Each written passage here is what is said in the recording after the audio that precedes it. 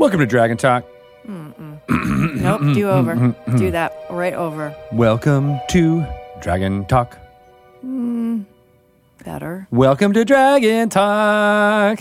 Hey! Hey! Who are you? The rule of three. That's Yeah, what it is. I got the third welcome in there. I like it. We are here for the official Dungeons & Dragons podcast. That's right. Who are we? Greg Tito, Shelley Manzanoble. coming at you. We're here to say It's Freaky Friday. it's Dungeons & Dragons it's not happening every Friday. day. My son Quinn is really cute. Stop talking about your kid. That's all you do. Blah, blah, blah. Wait, when do I ever say that? I'm so sick of hearing about him. I poop all the time. Also, I think that you're the funniest, most creative, most wonderful person in the world.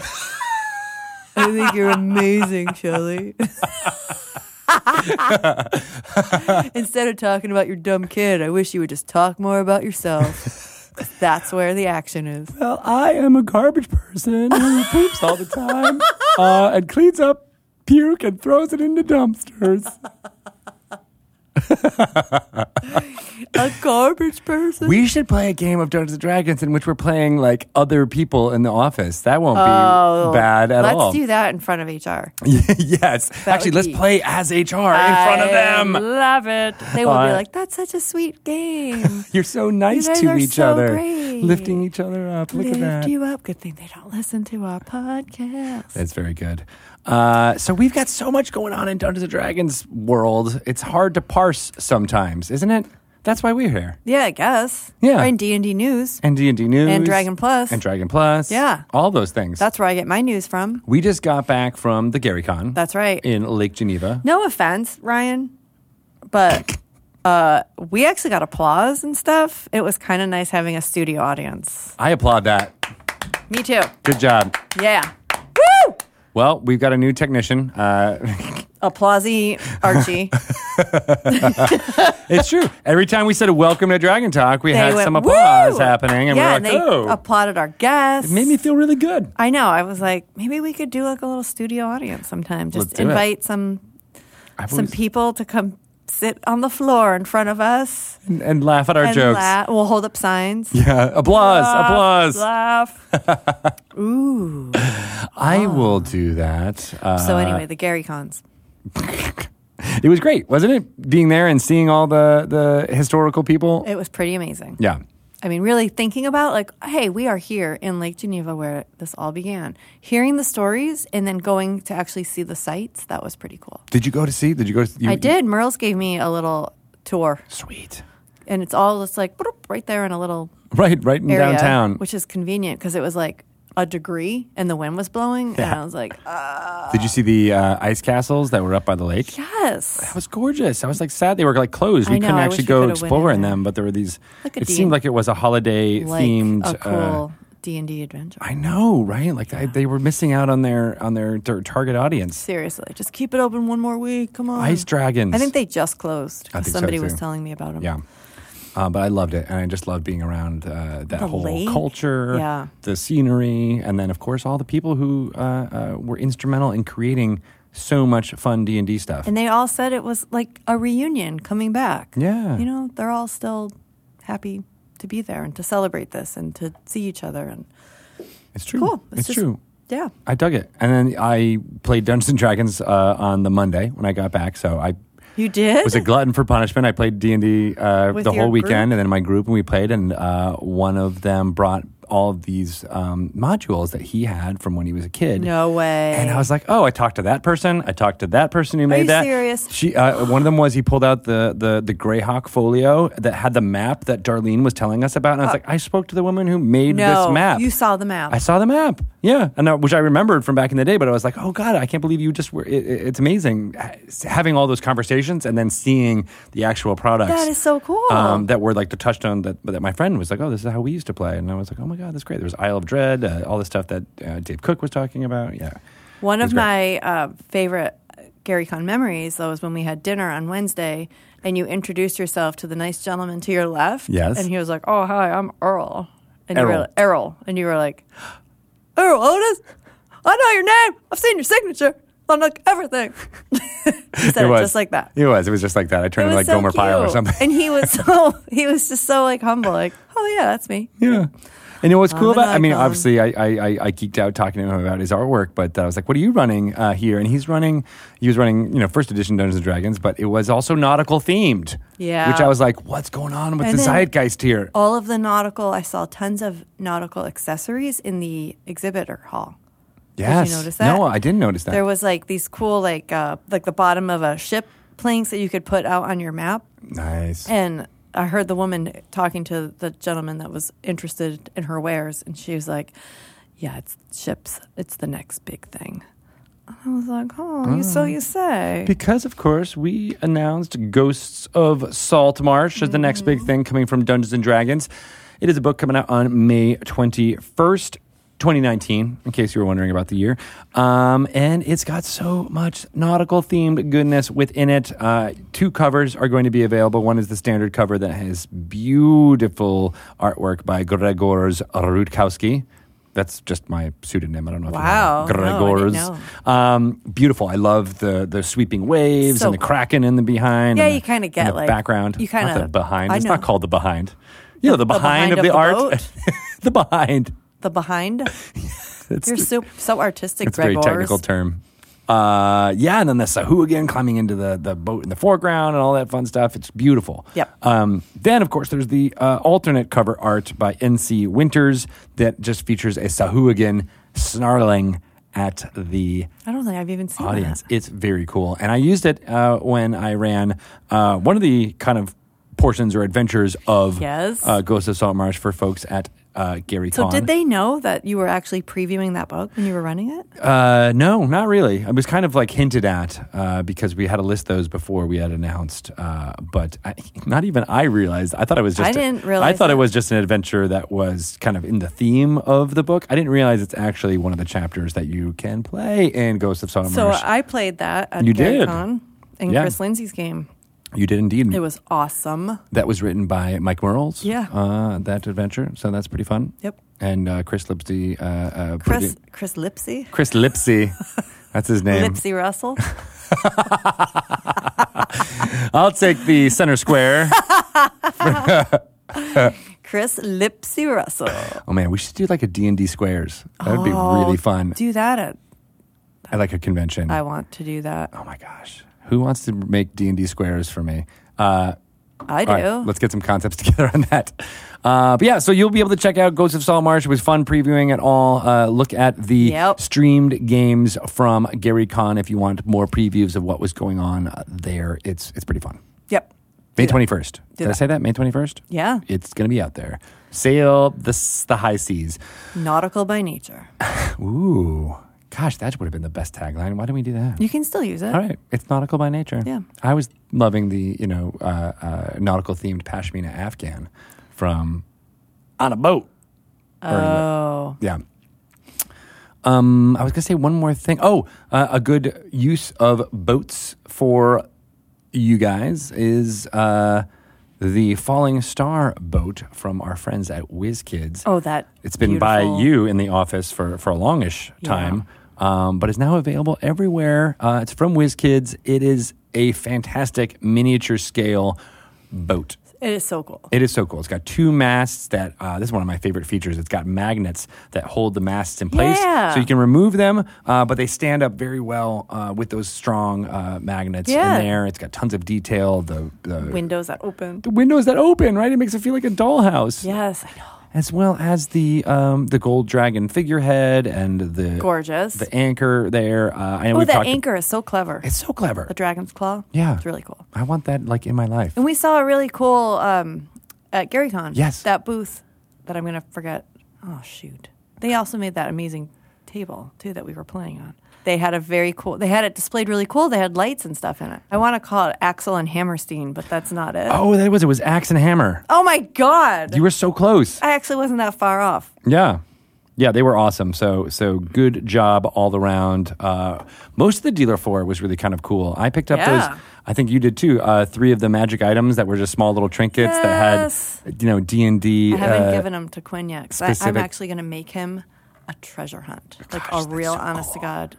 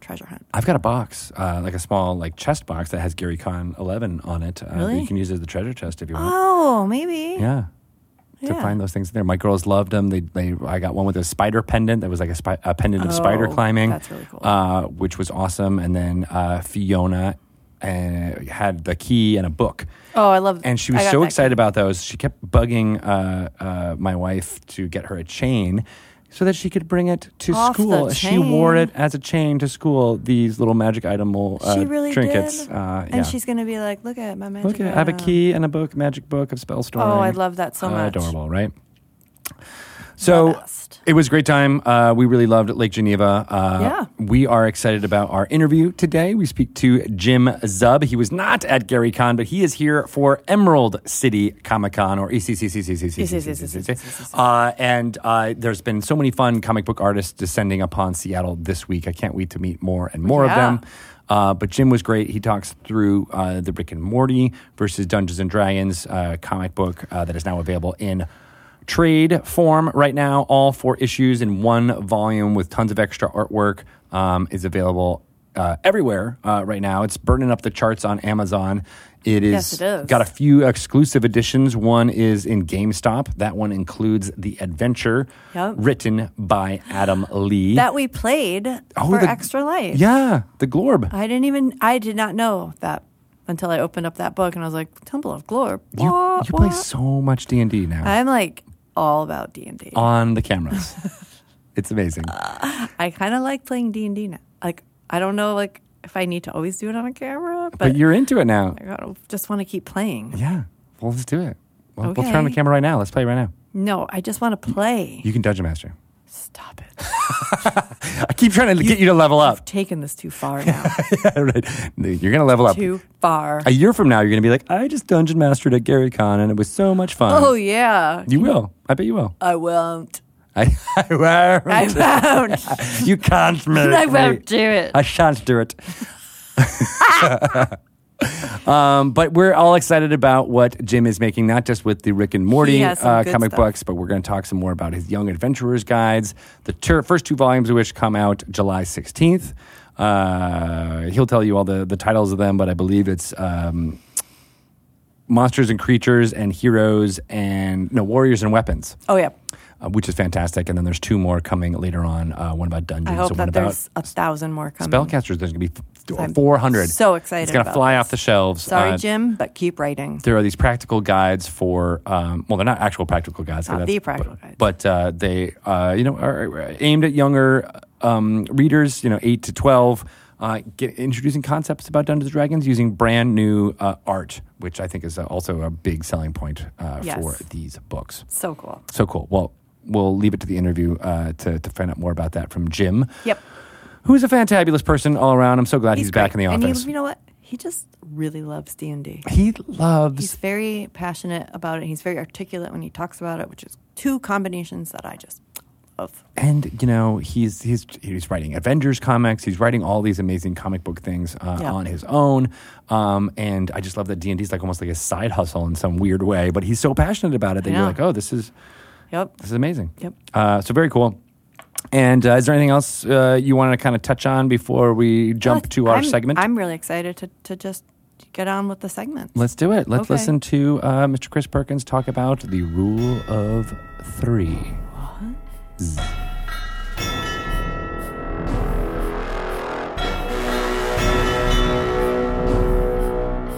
Welcome to another Lore You Should Know segment where we talk about little bits of Dungeons & Dragons lore for fun and maybe you get to use it in your games. I am Greg Tito and I'm joined by Chris Perkins. Hello. How are you, sir? Not too bad. We are not speaking between the sheets. We are speaking about the Rule of 3. Sometimes called the Rule of Threes. Threes? Yes. It's plural. It's not just one. It was first introduced as the Rule of Threes. In later editions, it was sometimes truncated to Rule of 3.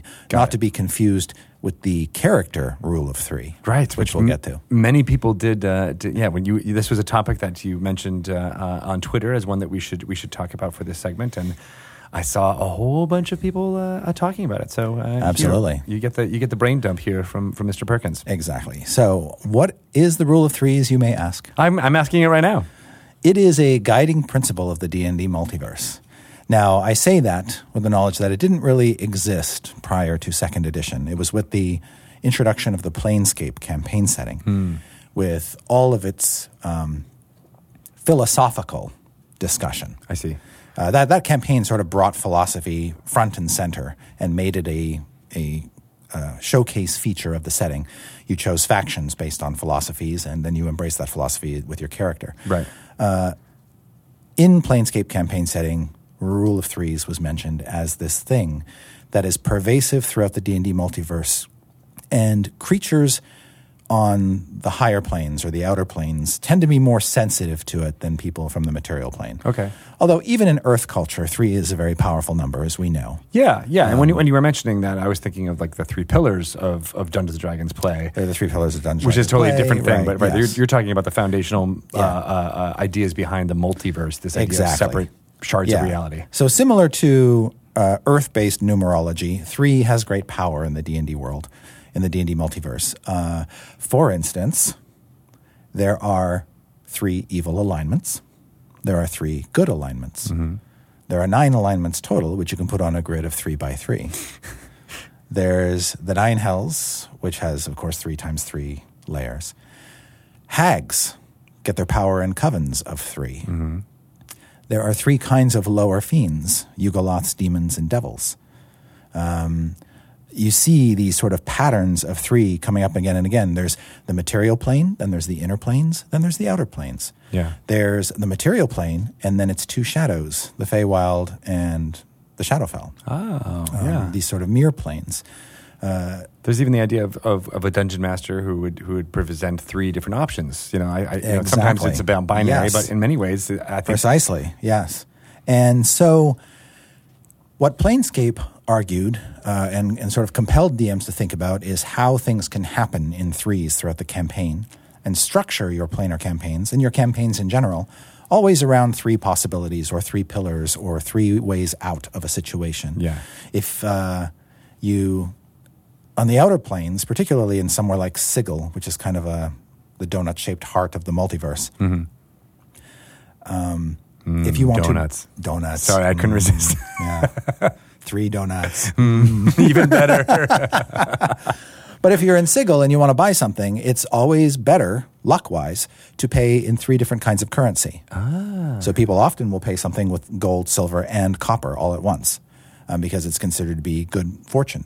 If you're going to toast to the gods, toast to 3 of them, because you're just smarter and wiser for having done so. Yeah. So these kinds of superstitions and belief systems started to permeate D&D pretty much from Planescape on. And in addition, since, we've constantly reminded people that that's a thing in the multiverse that they can tap into, that DMs can. And, I'll do it when it makes sense in a story to hearken back to that kind of thing. And sometimes it's extremely subtle, like just giving 3 different options for how to do something, or 3 different tests, or a character who asks for 3 different things. Give me a riddle, give me an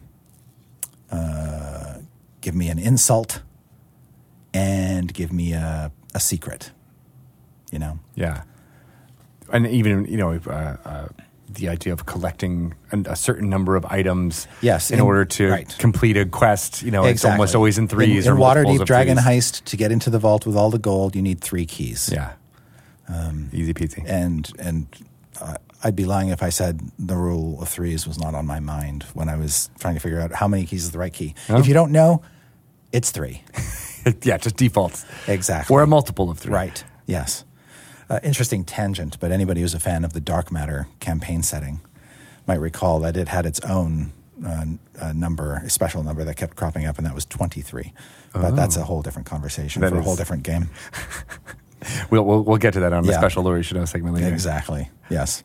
So, so as you look at D&D books and stories going forward, just pay attention. You may start seeing the number 3 everywhere. It's like that Next Generation episode. And there's something fascinating too about cosmology or the gods all seem to have groups of three as well. Yes, absolutely. And in the faiths that have been built up over the years, you can actually see this idea reinforced. For instance, we all know the god Lathander, the morning lord, the god of dawn and rebirth. There is a religious doctrine or tenet in Lathander's faith, which is called the heresy of the three-faced sun. And that is the idea that there will come a time when Lathander is sort of not demoted, but forced to take on two other aspects. So he becomes the god of the morning, then there's the god of the midday, and then there's the god of the dusk. And all three of these aspects will be woven together in one new sun god. Actually, a new sun god with an old name, Aminator. And so this heresy is part of Lathander, is sort of embedded in the lore of the game. And other cults and religions in D&D have these kinds of threefold prophecies or threefold elements. Yeah, and then that harkens back to real world religions of the Holy Trinity. Exactly. And, yes. Judaism, Christianity, and Islam as being a three-faced, yeah, form of precisely. So the D&D multiverse is kind of echoing that in a way with its own take on the awesomeness of threeness. Yeah, the threeness. So I mentioned at the top of this thing that there's this character called Rule of Three. Yes. And he is a colorful chap who was first mentioned in the early Planescape material, got full-fleshed treatment in a book called Uncaged, Faces of Sigil, which happens to be probably my favorite, if not second favorite, Planescape product that ever came out. It's just a collection of cool NPCs that haunt the streets and establishments of the city of Sigil. And this guy, Rule of Three, he is a Cambion, so he's a half-fiend. His father was a Glabritsu demon, and his mother was a human, who hangs out at a tavern called the Styx Oarsman, and basically just meddles in people's business and is always asking them questions, trying to get information. He's sort of an information broker, but he might have insidious intentions to kind of unravel the multiverse. And he always deals in threes. He always gives three pieces of advice. He demands three kinds of payment. Everything is 3, 3, 3, 3, 3 with him. And often his threefold advice can be contradictory and confounding, as many things in Planescape are. And was that I spoke to Dave Cook, otherwise known as Zeb Cook, yes. When we were at GaryCon, which was fascinating, and he had a lot to do with the formation of that Planescape setting. Did. He was the lead designer on that. Was that product or that name of that character? Do you think was put in there as an homage to this idea? Oh, I'm sure, but you'd have to ask him to be absolutely sure. But I'd have to say so. Now, I think by the time Rule of Three, I think, has resonated on some level because he's one of the few Planescape characters who seems to surface again and again and again in different products. So he popped up again in 3rd edition. He popped up again in the 4th edition books. Both the 4th edition Manual of the Planes and another 4th edition book that escapes me right now. He showed up in there as a character, and we haven't done anything with him, particularly with 5th edition yet.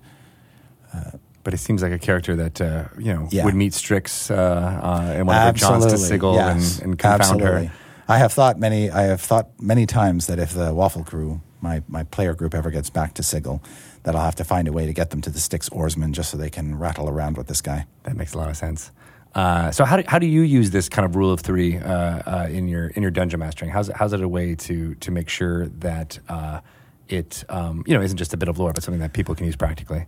So one piece of advice that I give, and I actually hold myself to when it comes time to building my campaign and running it, is always have 3 stories happening in the campaign. And you can set that up right from the beginning and say, okay, in my campaign, one of the stories is going to be a war story. Like the kingdom where the characters are from is fighting somebody else. That's one of the stories.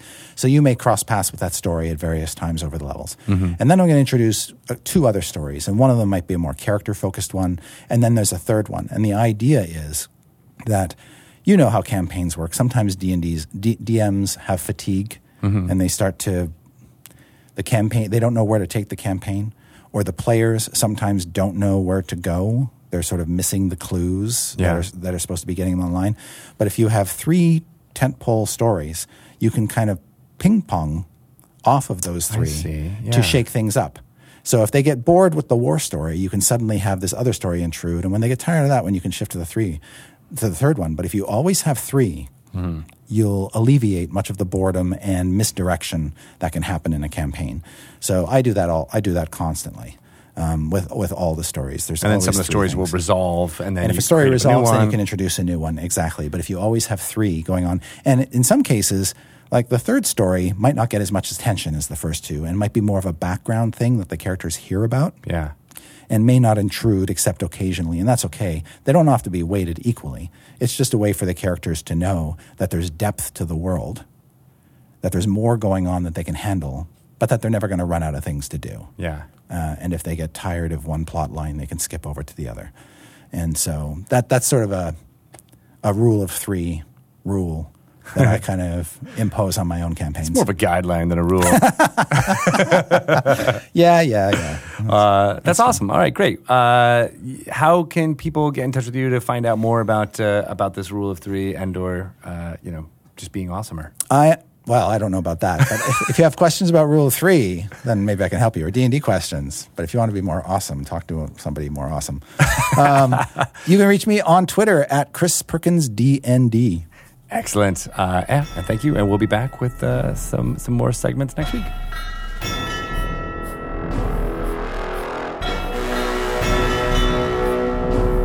Do you know everything about the Rule of Three now? I didn't know that I didn't know so much about the rule of three. Do you know what the Rule of Three is? It's when you say three things in a list. The third one's always funny.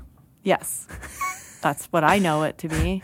Or you can call back something 3 times before it becomes annoying. Oh, I didn't realize that. I just call back things over and over again. Is this We should an talk intervention? about. I actually don't know. I actually made that up. You're I like- just wanted to have some other rule. funny writerly rule of 3 thing. Do you have a Rule of Three thing as being a parent where you're like, you drop that Yep. 3 times, 3 is the magic you number. go to your room. Yep. I'm not going to tell you again. Yeah. That's your second warning. One more time. And the third time really. Third time is the charm. It's the charm. Yep. Yeah, it's true. The terrible 3s. The terrible 3s, which really were more terrible than the 2s. Yeah. Well, actually, you know what? The 5s are not that good, nor are the 7s. Oh, great.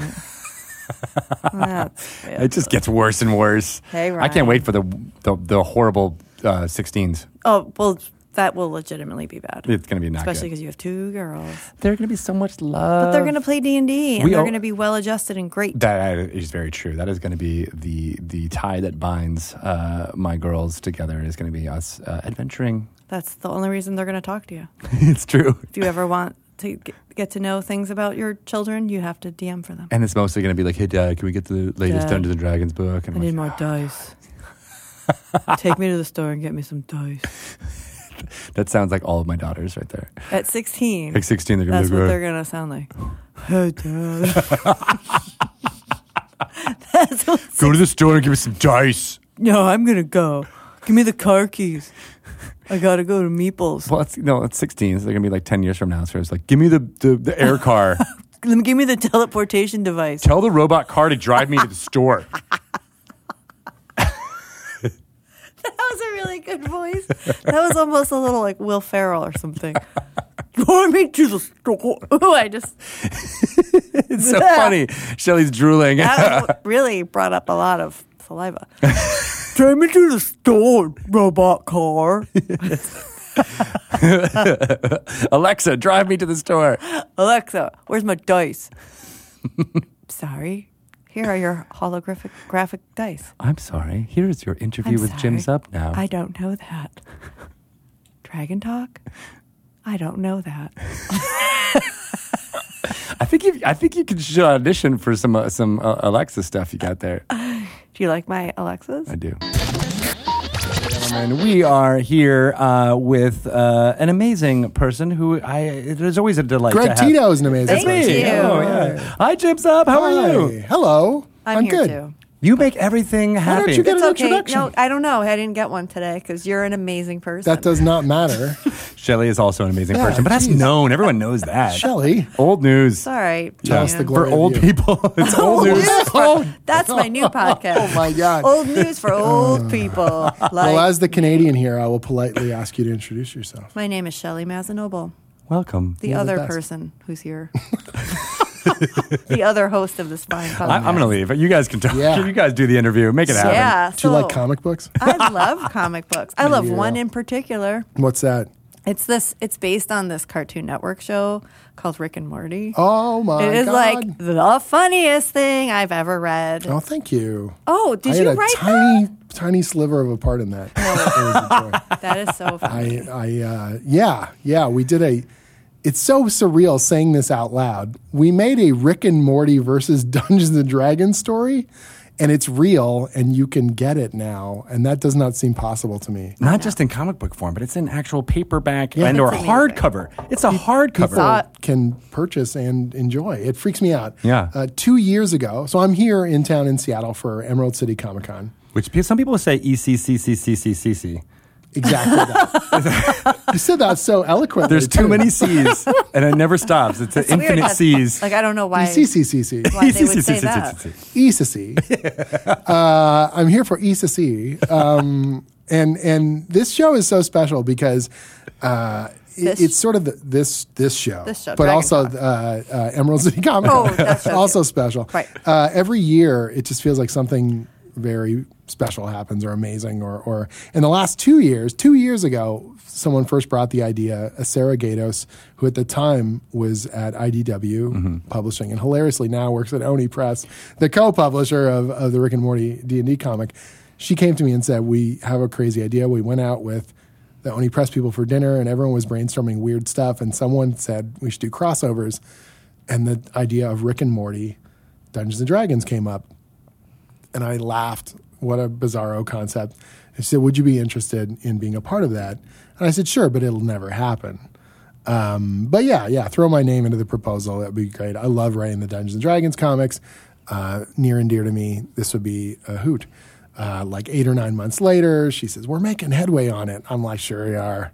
There's no way. Hasbro and Well, Adult that's Swim are going 8 to... or 9 months later. Yeah, 8 or 9 months later. This is not happening. That's like your classic, oh, sure, the wheels of spinning endlessly. And then last year at this show, we were committed to doing it. And I met Pat Rothfuss for the first time in person.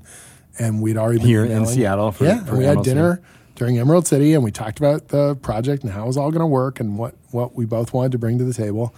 And here we are a year later.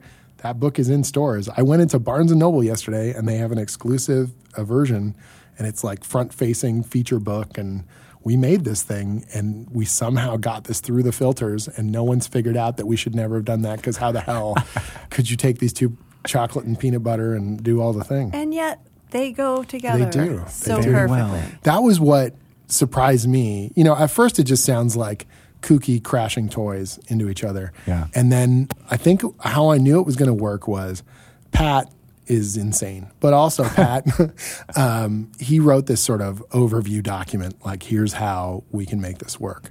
And the two things he wrote in there, that was like the first stuff I had received from him after the initial hello emails, were so intrinsically on point. They were so smart about and thoughtful about these two bizarre properties. And they echoed a lot of my own thoughts on them, but just right on the nose, poignant and understanding. And what he said was, and this is me paraphrasing, but it was very close to how it was written. It basically said, people think that Dungeons and Dragons is a bunch of idiots, rolling dice and killing monsters. And it is, but it's also, an empowering way to tell stories and a way for you to envision yourself and reinvent yourself and understand things about yourself at the gaming table. People think that Rick and Morty is nihilistic violence and anarchistic kind of, jerks and edgelord kind of humor and all these sorts of things. And it is that. But it's also about broken, emotional people trying to figure out how to be a family and some of these deeper, darker, qualities. If we can bring both of those elements into play, that there's two levels that the story works on, that we're saying things about D&D and we're saying things about the Rick and Morty cast through D&D, through the power of D&D, then it will work. And if we don't, then we're just going to hit the basic high notes everyone expects, do a bunch of callback humor, and it will be okay but not good. But if we can go deeper and we can make it work on both levels, if we can teach you why D&D is great, even while we're giving it a vicious jab in the stomach.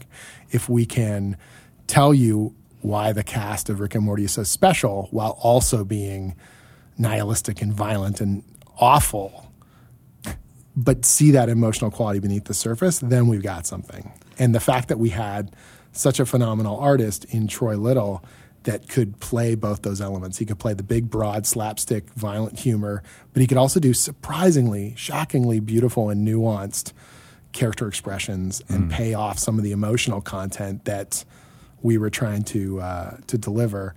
I'm amazed at how well some of it, came through on the page. Stuff that I had hoped would come through in the text and the subtext, And I'm excited to now, I'm not a comics reader, I don't get the first issue. Bye. No, I mean what I mean by that is I never bought into going to the comic book and getting an issue, right? But I've read tons of trade paperbacks, and that's just almost like in a graphic novel or that type of way of consuming the stuff. Right. I think it opens it up to a whole different audience. Absolutely. And right now is that moment where people who may have been fans of both these properties, but they just didn't have, or just one or the other. Right. That's what's cool to me is hearing from people who are Rick and Morty fans who have never played D&D, and they finish reading that book and they said, I want to now. I'm engaged and intrigued about the game.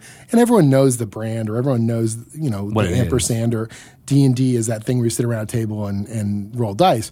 But now they actually understand something intrinsic about the game, or vice versa. A D&D fan who's like, I know Rick and Morty is a thing, but yeah. And this surprising love letter to the hobby and game that we all love has truisms about D&D, both the earlier editions of D&D and the current edition of D&D, some of the good and bad things that people can bring into a game, and the empowering qualities that it can bring to you in the escapism and entertainment, that you have a direct engagement with instead of just passively, being a part of. And I like that people can have that whole chapter. Yeah. They can just it's not piecemeal. I mean, obviously there's wonderfulness in watching episode by episode, even with so TV or things like that and comic books.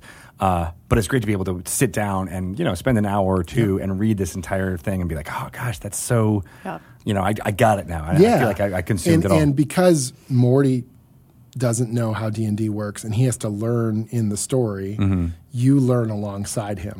And if you know D&D, you recognize what Rick is mucking up or what Rick is putting through the Rick filter and making it very playing to his strengths and weaknesses. But you also get a sense of this is how D&D functions, and this is the way what people bring into their own game, when they play. And that was really important to us. And it's an unexpected gift to be able to do a parody that uses the proper source material, where we didn't have to file the serial numbers off and call it like Mansions and Manticores or something. Like I don't have to make it a D&D analog. Like it was the real stuff, and we use the real terminology, and all the mechanics actually work. And while we're making fun of it, while we're being joyous with it, while we're elbowing it in the teeth, we're also using the real stuff. That's to me, that feels really special. That's like having a parody band or a cover band that deeply loves their subject material, and they can riff off of it only because they love those specific licks and that I think style. that's why it works. And I have no proof of this, because I have not asked Hillary this. But when I go back to my desk, I'm going to ask her, because you mentioned, that'll never get done. Right. So thinking about because there was no proof of concept that these two brands would go together. That anyone would. I mean, like Dan Harmon is a role playing game fan. Yes, but he's not the only decision maker at Adult Swim. No, and it's Rick and Morty is a gigantic brand at this point, and there's a lot of moving parts. I know people don't always want to talk about the corporate side of this stuff, but my job is to navigate a bunch of that while I'm trying to bring entertainment and something that I feel. That I'm bringing myself into a project, right? Yeah. And so I have to navigate whether or not I want to care about brands and corporate. Those are going to affect my ability to do my job. And so we're particular about our brand too. But so I have a feeling, this is what I don't have the proof of. Right. But I have a feeling that it did probably get made because of you and Pat, and knowing that Like Well, the jabs that you take, Yeah. they're all done in love. You- I think you that's have probably to. true, right? Because if it was We someone wouldn't who was trust that we this didn't with- know yeah. ahead of time, I think there would have been a lot more trepidation. I feel very strange, like hearing that. It's wonderful. I'm super, like, I'm going to roll into a ball and just sort of roll back and forth. Go, oh, geez, God. Like, D&D is has been so important to me. I would not be a writer now without Dungeons and Dragons. It changed me for the better, and it ignited a creative spark of storytelling in me that has never died. And being able to do anything associated with D&D has always been special. And then this just felt so bizarre because you're heaping so many other elements onto it, and we're still able to kind of cut to the core of what makes D&D wonderful. Yeah. And somehow, channel the insanity of me and Pat and Troy and making it all happen. The amount of reference material that we sent over to Troy, because we were calling out specific editions. So we would say, this is not just a Kobold, this is a second edition Kobold. So use the Dieter Lisi artwork or use the, whatever. Yeah. Did he have a D&D background? So Troy played D&D like first edition Okay. when he was younger, right. But that was the last time he played D&D. He's playing 5th edition now with his kids because of Rick and Morty D&D. Yeah. What? And that's the thing, right? It does. It's like, it's generational now. So we were pulling all this insane reference material, and I'm just like sending him all these scans of very particular crazy things. And every so often, Pat would get hung up on a weird little visual hook of some old module or portrait from the Monster Manual. Can we use this angle? Can we use this thing? Just for our own entertainment. And then when the fans would recognize it instantly, and we were like, yes. I can make it an Yes, those are our homage. And people. people Yeah, get all that. those little Yeah. bits. Yeah. Someone told me that the week after issue 1 came out, that the copies of Secret of Bone Hill on eBay shot up because we reference it directly in the first wow. issue. And I'm like, yeah, that's a great old module. And I was like, we just threw Bone Hill in there because I went through old D&D module titles and I said, what sounds vaguely wrong? Bone Hill sounds like a sexual very connotation that we can, What happened on Bone Hill? What- No one knows. Morty, you're going to Bone Hill, so it's like that was the kind of stupidity that we were then able to use the real material and just all this stuff we were pulling on all these threads. I dig it. And it worked. I loved, by the time we got to issue 4, you were giving all kinds of props to the community. Now, there's that page with all the dungeon masters on it. Yeah. I know folks like Maz were super excited Yeah. to be And we want to represented. surprise Is that teen? people with some of that stuff. The idea that the dungeon master, spoilers, there's a dungeon master. We riff on the classic dungeon master from the old D&D Saturday morning cartoon. And that was our natural choice. As soon as we decided we're going to have the DM be a, urged deity kind of figure, we were like, okay, well, it's got to be the little shrimp with the balding and the, but what else can we do? And so you're like, okay, Gygax, and how can we make this work? And then we said, no, we want to bring it all together. So let's have some of these really potent modern DMs that have been formative and powerful in the current generation of D&D. And that is really part of the bigger love letter. The reason why we trip through all the editions, the reason why we poke at all the different little corners and holes in the fandom, and the streamers and the all that stuff is because it's all part of it now. It's all part of the broader Dungeons and Dragons thing. You had that great tweet storm from about a week ago. Oh, I went a little nuts. Yeah, I can't but I stop loved it. talking I about loved this it. I stuff. retweeted the crap out of it because I thank was you. like, there's something really heartfelt about what you were saying. Yeah, we were the gist of it is we were talking about why now. Why is D&D hitting, I wouldn't say a peak, but it's definitely hit a visibility that it has not had maybe ever. And why is it grabbing so many people on such an intrinsic level? And so this is a conversation that I've had with so many different people. I had it here when I was in the office back in late 2017. I was doing a story push on a project that hasn't been announced yet. A very cool project. Very that we're cool gonna announce project. soon. What, I'm doing more D&D stuff. So many. We Oh haven't my even God. gotten to the B portion of this interview. And we talked about why now, why this edition, why this moment, why this community. And people just literally, someone on Twitter just asked me, they said, well, why do you think D&D is popular right now?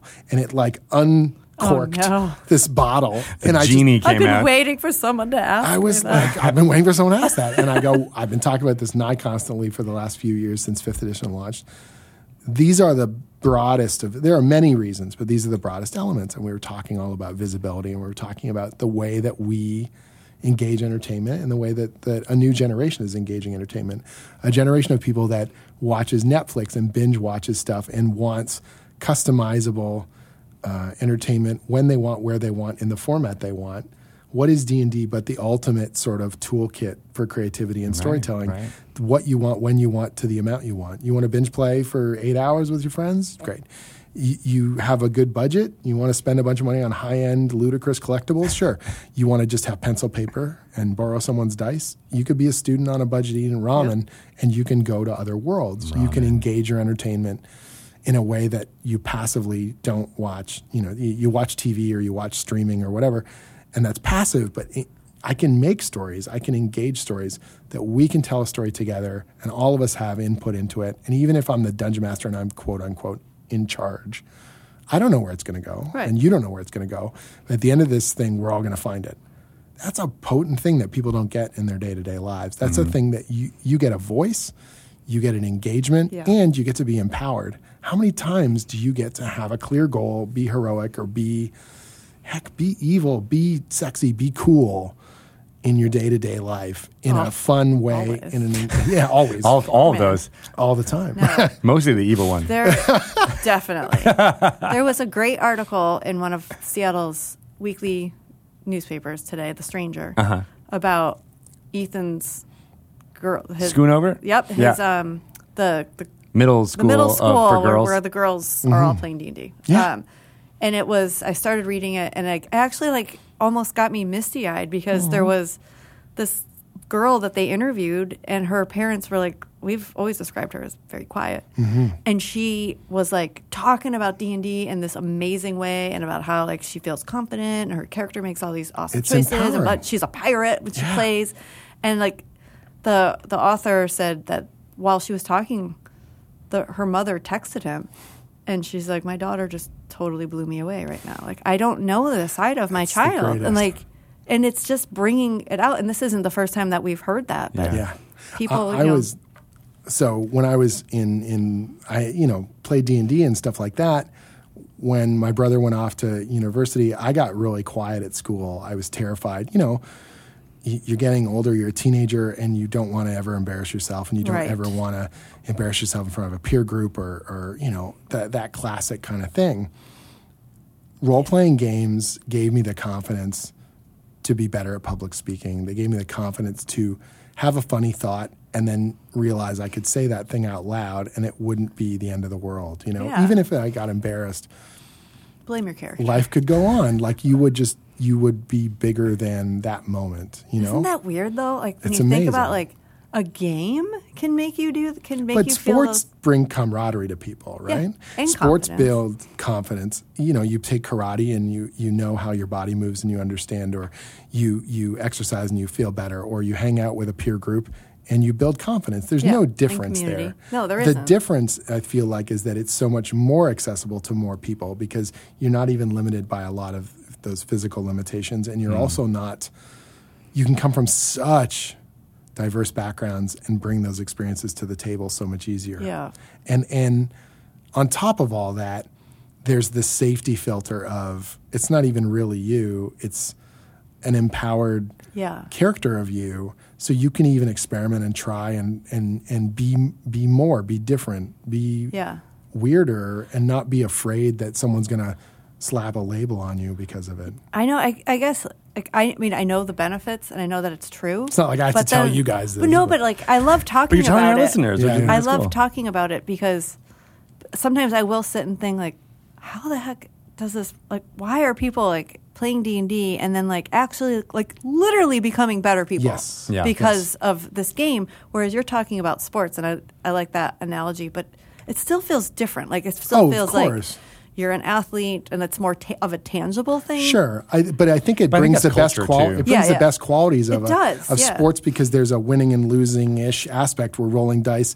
There's this. We as a team are going to do something. We're going to defeat villains. We're going to slay dragons. We're going to do stuff. Right. We're going to do it together. We're going to do it together. We're going to grow. We're going to change. We're going to build something.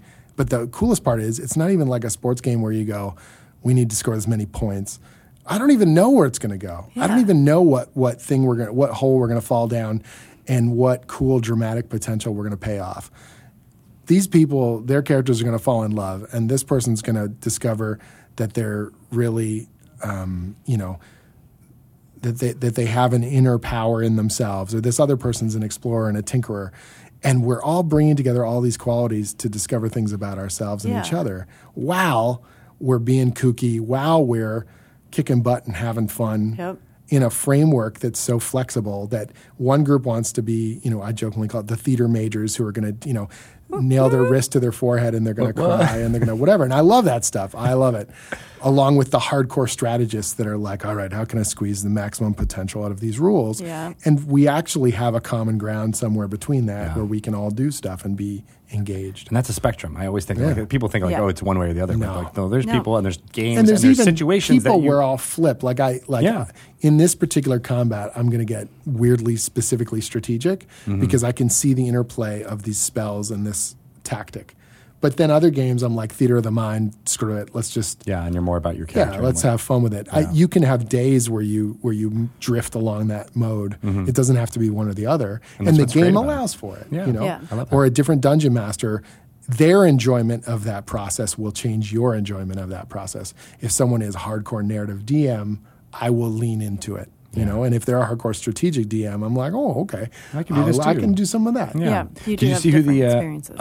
the byline was for that I Stranger article? did. By I was the way, going to ask you. I'm like, I think that's his name. That's our Matt Baum, who was the The dungeon master for Queens of Adventure. Queens of Adventure. Awesome. Yeah, and he had never played D&D until he did it on a live stream for the first time. Dungeons What? and Dragons. With Dungeons and Drag Queens here in so Seattle, which is An fantastic. amazing group. But I love hearing about young people getting into Dungeons and Dragons Right. for all of these reasons. I see what you're doing here. You see it? You see the segue? Just hung a Yes. lamp around. Yeah, there you are. So yes, you got this amazing project Yeah. with 10 Speed Press, the Yes. same folks who published the Art and Arcana visual history book. That book Nailed is it. stunning. So stunning. I can't believe that I book. handed it to people. I handed it to Gail Simone just it's so a awesome. few minutes ago as she Yeah, was it's the here in the best. office.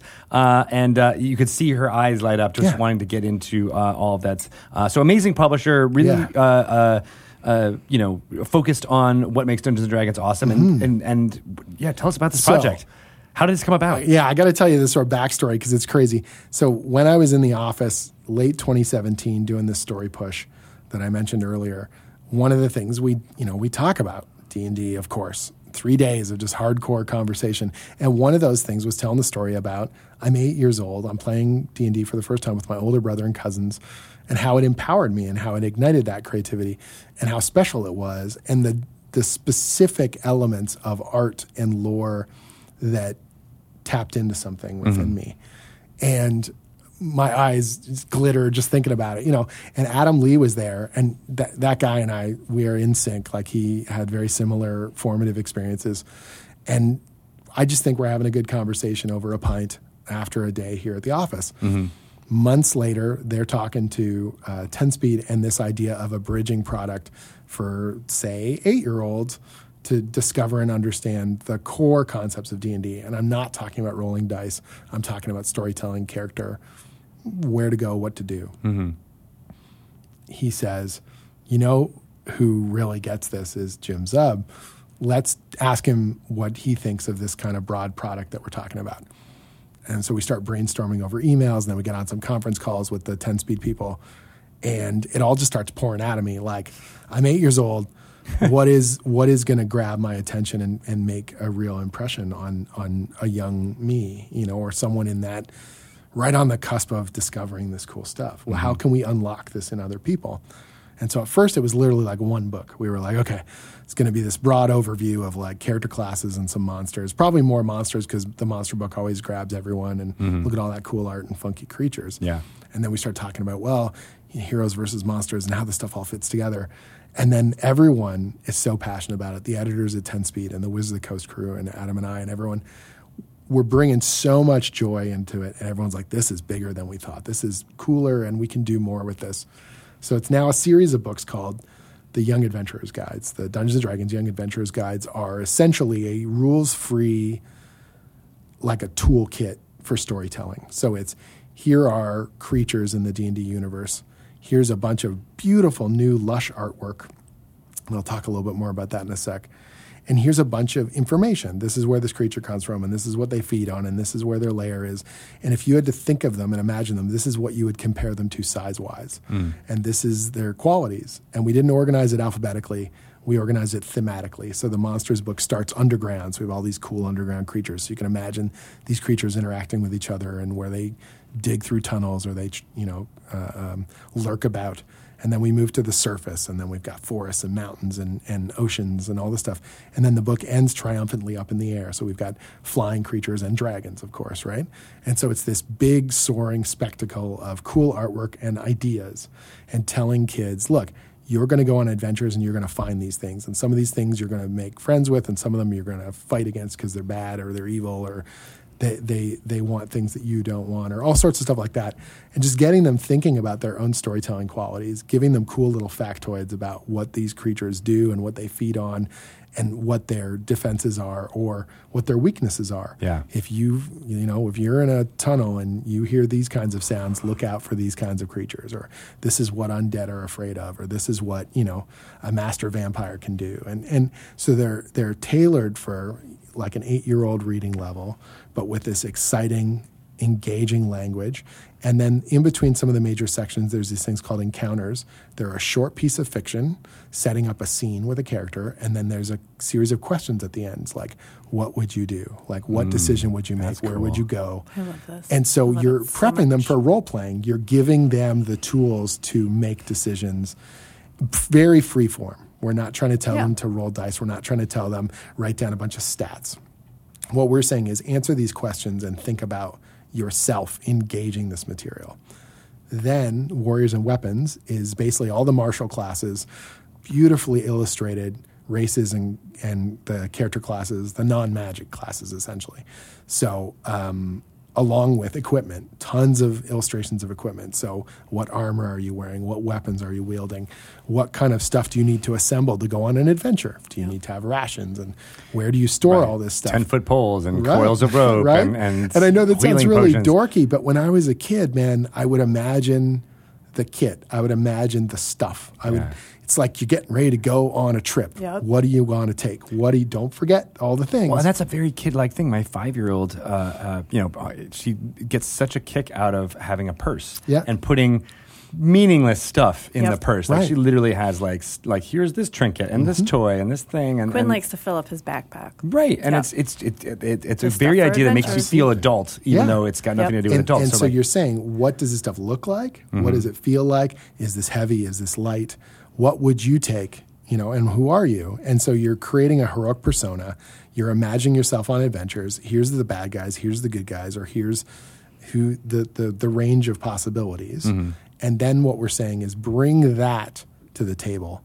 Bring that to Adventurers League or go to your local gaming store, or your parents are now going to sit you at a table and say, that thing that you do, this is what you roll. Or that race that you are, these are the statistics that go with that. But we're not going to overwhelm you with rules. We're not going to overwhelm you with the statistical qualities of it. We're just going to give you a visual toolkit to build your own things and get excited about the possibilities. And you can open it up at any spot. You can read it from cover to cover if you want, or you can just get absorbed on what are the biggest creatures and the smallest creatures, or which creatures are underground and which creatures are in the oceans. Or you can get absorbed on, the different races and class combinations that you could provide for them. And that is an imagination toolkit, and that is a storytelling toolkit. We want libraries to carry this, not because they're game books, but because they're like creative writing, kind of prompts. I was going to say that they're prompts. Yeah, for all. and giving you a very simple framework to understand the same kinds of qualities that you will take to the table. Yes. And so that was really important to us is this engaging to a young reader? Is it exciting for them? Does it give them new information that they don't know about this world and these options, and then leaves them free to explore in whatever kind of way they choose, with the natural understanding that, did you know this is a game? You can play this. And so if they want to follow up, whether it's with their peer group or with adults or with a game demo, it's really easy for them to imagine themselves now moving to that next step. And that's what's really cool for us is when we were planning these things out, I said, look, I know naturally the easiest answer would be strip all the artwork out of the monster manual, throw it in this book, we'll throw some new text on top of it. I said, but honestly, if you really want to engage people, you should make art specifically for this book. Not to kidify it, because that's not what we're trying to do, Right. but just so that not only an existing D&D reader could get something out of it, we can show more detail of things. We can show every piece of equipment visually. We can really dig into the lush visual quality that a kid's going to get. The writing's not informed by the art you have available. It's the other way around. And 10 Speed, to my astonishment, was like, well, what if it was all new? And so there were a handful of pieces that we realized were so iconically good from the original, from the 5th edition books that we would reuse. But at 95% of it's new artwork. That's amazing. great. And so these books, I now feel like not only are they great for 8 to 10 to 12-year-olds, maybe even a little bit older, you could just give it to a new-player. I'm not going to lie. When you were talking about all the monsters, Yeah. I'm like, I got to read this No, book. Because well- I find myself all the time, like, we'll be playing D&D and the party encounters some kind of monster, and everyone goes, oh, yeah. And I'm like, I don't know anything about this type of monster. Like, I don't. You could just flip open That's the so book much and hand easier, that though. to I like players. that. And because there's no stats on it, the DM doesn't have to worry about wrecking the power level. Yeah. If I could just flip a book open and say, look at that, and you realize, oh, did you know that a beholder can be from this size to this size? Right. They could be the size of one of those giant beach balls. But Right. Well, now you can visualize it so much easier. That's how big a beholder Especially is. like if a wizard or a character rolls Arcana and like, oh, you got really high. Here, you know all of Here's some this info. on this Right. page. Yeah. But I could hand that to an adult and I could say, I know you're intimidated. You want to try D&D, but you're intimidated by charts and you're intimidated by stats and dice. Look at this.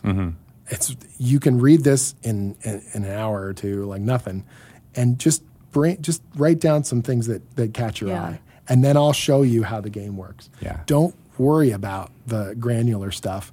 Tell me what kind of hero you want to be, and then we'll make it happen. Yeah, exactly. Yeah, and that to me feels like that's more valuable than I think so. overwhelming someone with here's the 10 by 10 grid. And although it's funny because when I was a kid, one of the things I loved making were dungeon maps. So in the Dungeons and Tombs book, I'm getting ahead of myself because it's coming until October. There's a map making section, which is literally here's graph paper and here's all the here's how you that's make it. awesome. secret doors look like this and traps look like this. I and- did. That's that. one of the things also that's so great about D&D when we were talking about that earlier is that there's so many different facets for someone to discover and fall in love with Yeah. that you will get those kids that are like, I could just make dungeons all day, could every make day. And characters. That's all someone I else wanna is like, do, I yeah. just want to make characters. And someone have else is a like, I just binder, want to you draw know, owl bears. Or I just Yeah. love wizards and spells. Yep. Yeah. Or the miniatures or any of the different or now, elements. like, I want to read more about dragons. Yeah. You know, like, Yeah. it just inspires so many different loves. Absolutely. And you know what these books remind me of? It's the Practical Guys. Practical Guys, Were yeah. you here when they were? Oh, yeah. Yeah, of course Yep. you were. Yep. Yeah. I've been here since the Stone Age. But there was the Practical Guide to Fairies, the Practical Yeah. Guide to Dragons. Was Wizards, it- monsters. Oh, okay. Yeah, and Wait, we my had wizardry. my and girls every once in a while will dragons. say like, "Hey, can we read the fairy Dragon book?" riding. And we'll pull out that Mm-hmm. Practical Guide to Fairies and read. And it's less broad Right. than what you're talking about Sure. because it was about a specific kind of There's also- Feywild and group. But One of the things that was cool to us was the ability to do storytelling through lines that are obvious when you're going to see all 4 books, but that they still stand on their own. So, for example, in the Monsters book, there is a section on vampires, and then there's master vampires, and then there's a legendary vampire, which is Strahd. And so you're like, oh, this power level increase. And then in the Warriors book, you've got one of the things as we're going through is we have adventurers kits and we have a vampire hunter's kit in there. Well, what would you need to carry if you were going to be a vampire hunter? So you're like, oh, vampire, kill vampires. That's how that all fits together. Yeah. In the magic book, one of the major magic items is the sun sword. So you're like, oh, it's a vampire killing sword. I get it. And then in the dungeons book, one of our many dungeons that we tour through is Castle Ravenloft. So did you use the got- isometric? you got a little chunk of that map in there. So you're basically like, here's a story ready to go, but we're not telling you have to do it all. But it's clear 1, 2, 3, 4. You can take all these pieces and you can use them in your own storytelling if you want, or And that's- none of it. And that's that, by having that clue essentially in all 4 of those Right. things, it also teaches the thing that Dungeons & Dragons is all about, which is taking stuff from different source books and then Right. playing them in your Connective head, tissue. and then all of a sudden you've got an original story. But Yep. you were inspired by all these practical items that you saw in different areas. And the kind of decision making. So some of the decisions in the books, these encounters that we put together, are very, combat, run in, run out, save your friend, save yourself kind of stuff.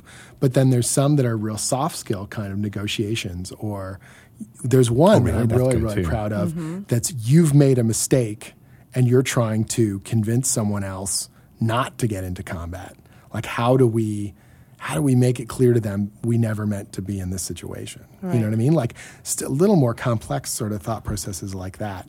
That kind of stuff was important to me, that we were showing all kinds of different decision-making elements within the scope of the rules, right? Yep. But not even rules, of the fiction, of the toolkit. And just trying to push and pull those different qualities that will find their way into a game in unexpected fashion, And I've got an amazing crew that I'm working with. Based on the schedule, when we put this thing together, it would have been great. I would love to have written the whole thing, but my comic writing schedule is absolutely bug nuts. And so I said, look, can I architect out the structure for these books? And then I'm going to bring writers that I trust into the mix. So I've got Stacey King and Andrew Wheeler, who are two great D&D players, good friends of mine, near and dear to my heart, who know this stuff, and they know that they're into it the way I'm into it. And so I templated, this is how I would do a creature, this is how this stuff makes sense. And then we parsed out different parts of the book, and they were writing elements of it. And then I would do editorial, and then we do approvals, and back and forth. The 10-speed people were amazing. Andrew and Stacey were amazing. All of us trying to bring knowledge and research, but also passion into it. And what I loved was that Stacey and Andrew didn't just follow a template like a cold, hard photocopy, but they would bring their own ideas into the mix. Hey, what if we had these other things to it? Or what I was thinking? I literally woke up last night and I wrote down some notes about wouldn't it be cool if we added these, when we're doing the size references, how we can bring it to. I thought about this kind of encounter. And it's like all of us are passionate about it. It's not just, I'm not just on high pointing note, hey, you do this and you do that.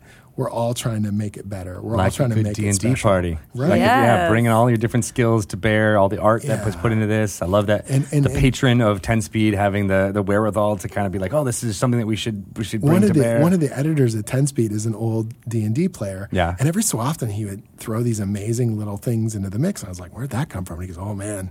I He's used to bringing play. it all back for me, Yep. too, He's And going to it's start like, playing too now. He's like, I'm a young adventurer. I need this Right? guide. And so that I feel that kind of passion is going to make this stuff extra special. That it's not just, like here's a cold data that we're vomiting out on the page. This is like every little profile is fun.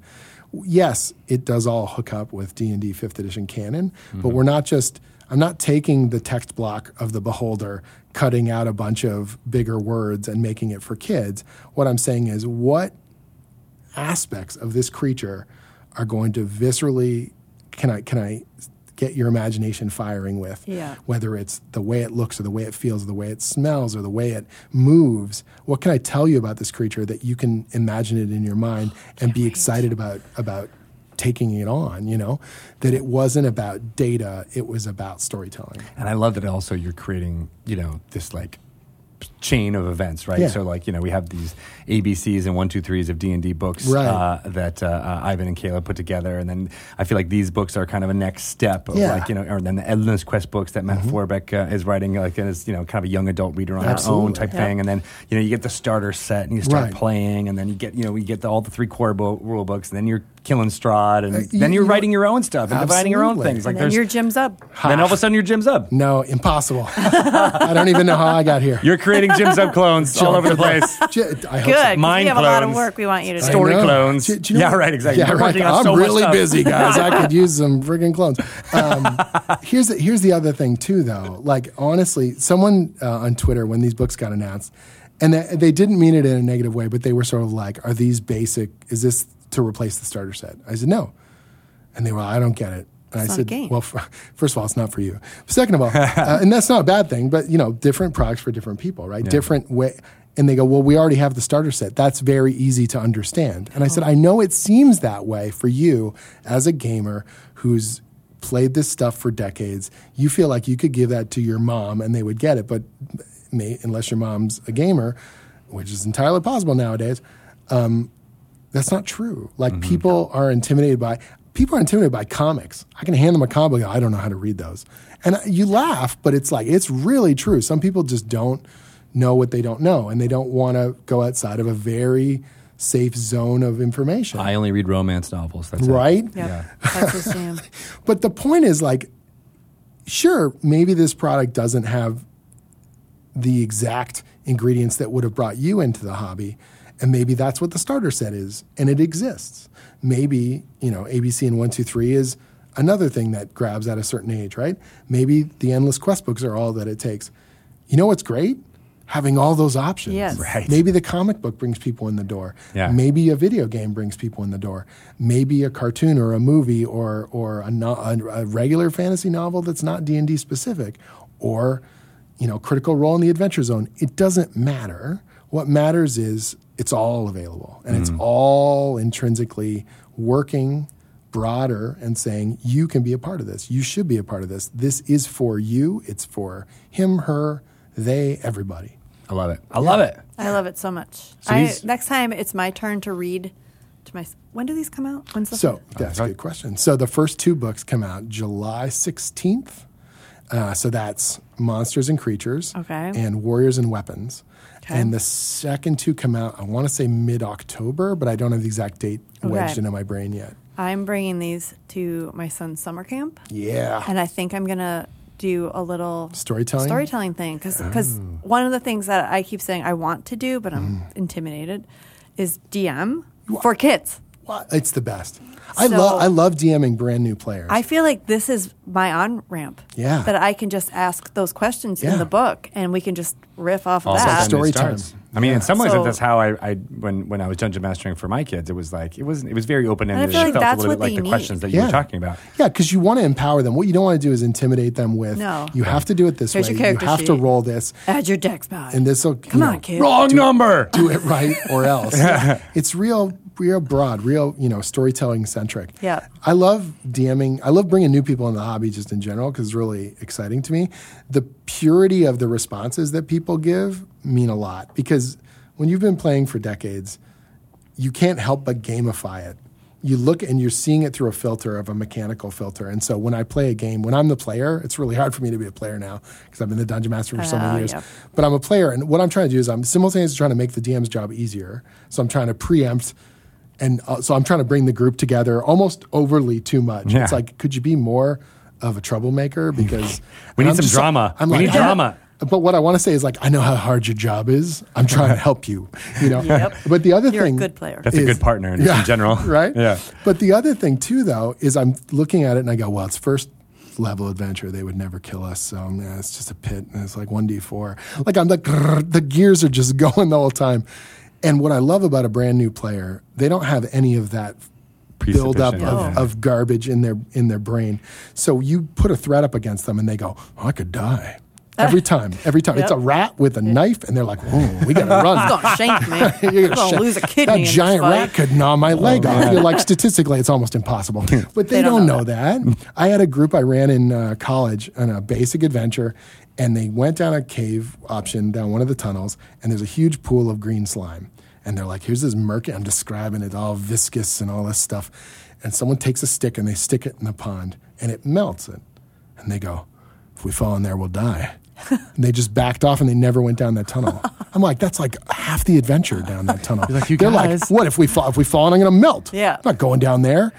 I'm not taking damage for nobody. That'd be stupid. And you're just like, that would be stupid. But an adventurer, Right. when you know the stats, you're like, nah, I can't do that much damage. They'll just try. Well, I'll stick my face in it. Who cares? And but a brand new adventurer, man, they don't know, and that's what's amazing about it. They will parlay with anything because they will. Let's they talk don't to the assume slime. they Yeah. have to fight. That is the craziest thing. And They they get come into up their with very first very encounter, interesting and solutions. I'm telling them, okay, roll initiative, do this, and they're all like, hold on. What if We don't wanna fight, we wanna what if- love. Yeah, what if we laid out our weapons? I'm like, what are you, nuts? We embrace the slime. We want the slime to be one of us. But you're amazed sometimes at the really natural storytelling that comes out of those choices. Yeah. Where someone is suddenly realizing, hey, we could bribe these guys. Hey, we could sneak past them. It doesn't have to be kill them, get their treasure. And I like there's so many new players who are coming in who are also showing that newness and that freshness to old grognards who've been playing for years. And they're like, oh, I can adjust how I've been playing for 30, for 2 decades. And then, and then it's all of a sudden becoming this huge breath of life into the hobby in general. And I love the fact that no one is, man, you run your game how you want to run it. You do you emphasize the things you want to emphasize. You change the world. We've always done it.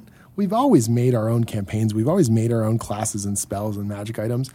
But now you can perfectly tailor it to your group, your priorities, the emotional content that you want to have. Yeah. Man, there was, I forget the hashtag. It was basically people doing fan art of their characters.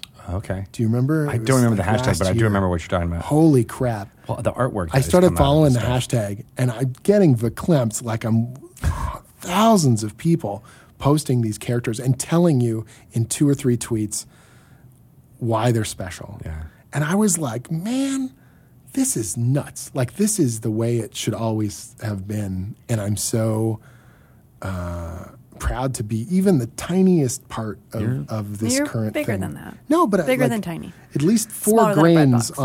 on this 4 grains on the beach of this amazing thing that's been happening. Not at all. in You this sent a hobby. list over email of like the 95 different things that you're working on. I know. Just related to Dungeons & Dragons, not even your comic book stuff that you're doing. So People like superheroes. You've got at That's least 6 weird. grains. Not not 6 just grains on the beach, man. Do you feel like there's more of an emphasis on story now than there ever was? I don't know that it's ever okay. I'm sure you're talking the chainmail era is built off of wargaming, right?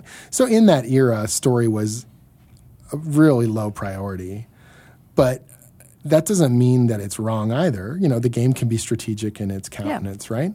I think that there's definitely that has come to the forefront, maybe in more. It's being emphasized in a very strong way. Yeah. I was reading a really interesting article about the transformative aspect of Tracy Hickman coming on board TSR and how back in the Ravenloft days. changed everything. Not just Lauren. Ravenloft, even the Desert of Desolation series, that there's a narrative hook in there that's a much more big picture story. The oldest D&D dungeons tend to be, here's an environment, provide your own context. And there's something cool about that, because if there's no context, you can provide all of it or none of it. And Tracy's very much like, here's a aspirational story that you can bring into the fore. And that is cool too. But I like that it all works. Right. It's just And what we whatever found you out, which want was it really to be. fascinating when we were at GaryCon and speaking to Margaret Weiss, was that Tracy was instrumental in that, but it was Laura Hickman who brought that storytelling to the modules and really emphasized that fact that it's not just enter room, kill monsters. Yeah, there was a so much connective more tissue. Absolutely. to do, and so it was really fascinating to see that through line. One of the weirdest and most wonderful things. So I've been doing Gen Con. When I was a kid, I would look at the oldest modules and I'd flip it up and I would say, this was a tournament adventure at Gen Con 81. And I would go, Gen Con. Like, to be in Gen Con. We just saw the place where the very first Gen Con took place. It's so mind-blowing. But to go to that, it seemed like that would be the greatest experience. And the first time I went, blew my mind in the whole 10 yards.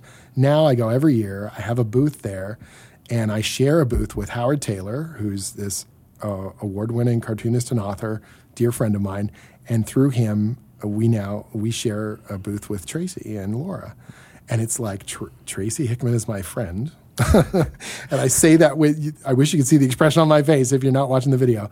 It is crazy. It's nuts. Like it's his work, their work, the work did so much for me, with Dragonlance and Ravenloft and everything in between.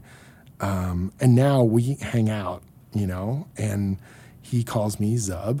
And how did this ever happen? Where did this all come about? That I see them at another convention and we, wave and hug each other and how's your kids and all that kind of stuff. Like, this doesn't seem humanly possible. But the whole community's been that way. Yeah.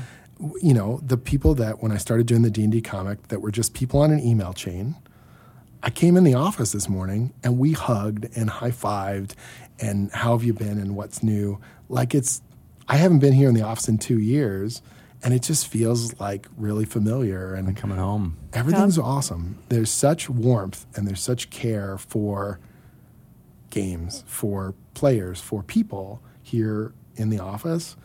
That's why it's doing so well. We talked about the passion that you're bringing in. Like, we're not just putting out a cold product, whether that's Rick and Morty D&D or the Young Adventurers Guides or any of this stuff. It's like, I believe in this and I want to show you why it's special. And let's try and make something really cool, you know? That's awesome, man. Well, we're very excited. That I didn't realize it was 2 years. It feels like it was just like, a snap of fingers and even gone. I guess that's about a year and a half. Yeah, but it's great to have you back. It feels, awesome. like you're just, I don't know. You're just one of the crew that just comes in and does amazing work and thank you. And gets inspired by what's happening here and vice versa. Everyone loves phenomenal. Taking a cue off of what you're doing, and we're just really excited about what 2019 and beyond has got going on. It's insane. Where can people? So obviously you're going to be at Emerald City Comic Con. I'm in Artist Alley, set up at table Y14. Y14. So if you're in the Seattle area, come and see Zub and all of his amazing stuff that's happening. Big time. Where can people follow you if they are just finding that, which is bizarre, but where if they're finding out from you for the first time? So the easiest way, the hub for everything is just my website. It's really easy, jimzub.com. So JIMZUB.com. And on there is obviously your typical, there's like ordering information on my books. There's interviews, there's reviews. There's also tutorials. On the right-hand side, there's a little menu you can click on, and it's like how to pitch your own comic stories, how scripts are written for comics specifically, some of the economics of working in the comic book industry, and things people may not realize about working on brands and editorial and all that sort of stuff, and trying to make that as interesting and entertaining as possible, but also here's the real stuff. Stuff that I wish I'd known. You were burping before we were on mic as Rick, but now you're doing now just burping for the sake of burp. but about how to get things I wish I had known about comics before I got my foot in the door. Right. Those are things you could have called these young adventurer guys. Yeah, things I wish I knew about Dungeons and Dragons before I started playing. And then I'm on Twitter a lot. Comics is really heavily Twitter focused. So at Jim Zub, real easy, and I answer questions and love engaging with people. Show me the books. Show me what you're doing. D&D in particular, I love seeing what's going on there. And there's so many of us that are bopping back and forth and joking with each other, and the in-jokes that build up over weeks, and it's a wonderful time. That's awesome. Yeah. That's awesome. Well, you are an inspiring and creative force, and I'm hoping for more to come. Thank you. Well, I have good news. There's more to come. Nice. It's so funny because literally before we did this interview, we had to do a checklist of what are we allowed to talk about? And that's all I can say. But this year is absolutely bonkers. It is bonkers. It is. It is. It's going to be exciting. And the 8-year-old Jim Zub is blowing his mind right now. Nothing. There's shrapnel of blood and bone and brain everywhere in his doesn't room. make any It's sense. exploding. Would have thought. Yeah. I teach at an art college in Toronto. And On top of everything else you teach, I'm too? an idiot. So what happens though is I'm co-writing the Avengers for Marvel Comics right now. And there's a handful of students that think that's cool. When they found out I was doing D&D stuff, there was way more of them that thought that was Really? cool. Way more. D&D is cooler than the Avengers. Way You cooler. heard it here first. Way cooler. You owe me a Coke. Fine. It's Awesome. crazy. Well, you are an amazing person. High fives Let's bring all around. your class back some students. We're going to some swag. stickers. Yeah, Swag it we're gonna up. Swag it up. Awesome. Thanks, Love it. Jem. Thank you. We'll have you back on soon. Yay. Oh, man. That Jim Zub, he Love makes him. me very happy. We could talk forever. In my soul. I know, right? Like, he Yeah. just makes everything kind of sing. I'm so excited for these books. Heart. I know, right? I'm July so 16th. excited. July 16th, the first two of them come out. Mark it on your calendars. Get ready. Yes. We're going to be talking to Jim for a lot of things, but of course, the Rick and Morty versus Dungeons and Dragons is available in trade format everywhere. So pick that up if you can too. It's very, very good. Yes. Yes, Do it. do it. I think that's all I really want to kind of cover. We did it all in the beginning. I agree. We love all this. Please follow me on the Twitters. I am at Greg Tito.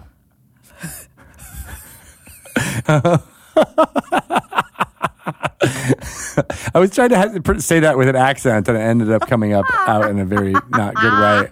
I think Shelley's broken. You can follow her at Shelley Moo if you'd like. Or you can follow her at Electric Boogaloo 2. Wait, no, what is it? It's at Avalon Hill 2. The sequel, which is a very good Twitter handle for a game. I lost it. Betrayal Legacy is a fine game. I almost took your last copy today, by the way, to give it to Gail Simone. Oh, you could have. I have more. You have more? See, that's what I want to ask. But I got more. I literally gave them a pile of stuff. Gail Simone is a comic book writer. She's done so many amazing stuff in the comic book world. But amazing enough, she loves Dungeons and Dragons, and she met her husband while playing D&D. No way. So I'm hoping to get her on Dragon Talk Yes, of to talk course. about all the amazing stuff that she's done, as well as hearing that story. Yep. Yeah. I love a good love story. Yeah, and so if you're around for the Seattle area for Emerald City Comic Con, go Get see there. Jim Zub. He's doing tons of great stuff there, including a live panel performance of him playing Dungeons and Dragons with Kate Welch, amongst others, to celebrate the whole Rick and Morty versus Dungeons and There's Dragons. gonna be burping. Sting. There will be burping. He's very good at burping. He really is. Yeah, like I you can take burp him out pretty now. good too. Yeah. Yeah. I'm not going to do it, but just know that I can. Just know that I can. I feel like people Ask Bart. should bug you on Twitter Ask Bart. to do that. Burp or burp? Both. Ernie. All right. Well, follow all of us, and you'll hear all this hilarity going on. But if you want to just find out about Dungeons and Dragons, of course, go follow at Wizards_D&D on the Twitters. We're on the Facebook. DungeonsandDragons.com is a good starting point, as well as DragonMag.com Oh, yeah, that too. on the web, and downloading Dragon Plus for your apps. Yep. Do it. Tell everybody about Dragon Talk. We're trying to get the word out to as many folks as possible for reasons. So I've been loving all of the Twitter love that many of our listeners has been thrown out there, Thank and you. I love it. And thank you to all of our fans who said hi to us at GaryCon. It Yeah. was very humbling. I don't get that happen to me very often. So folks who are recognizing us by our voices, Yep. that was a surreal type thing. For sure. Yes, it was. But I loved it and wanted to give high fives to all of you. Me too. Both virtually and in person, like we did. High five. High five. You know what we should not high five, though, is the ceiling, because it looks pretty precarious. You think something could potentially fall on us? I think so. I'm Just going to have touch to. that thing. Oh!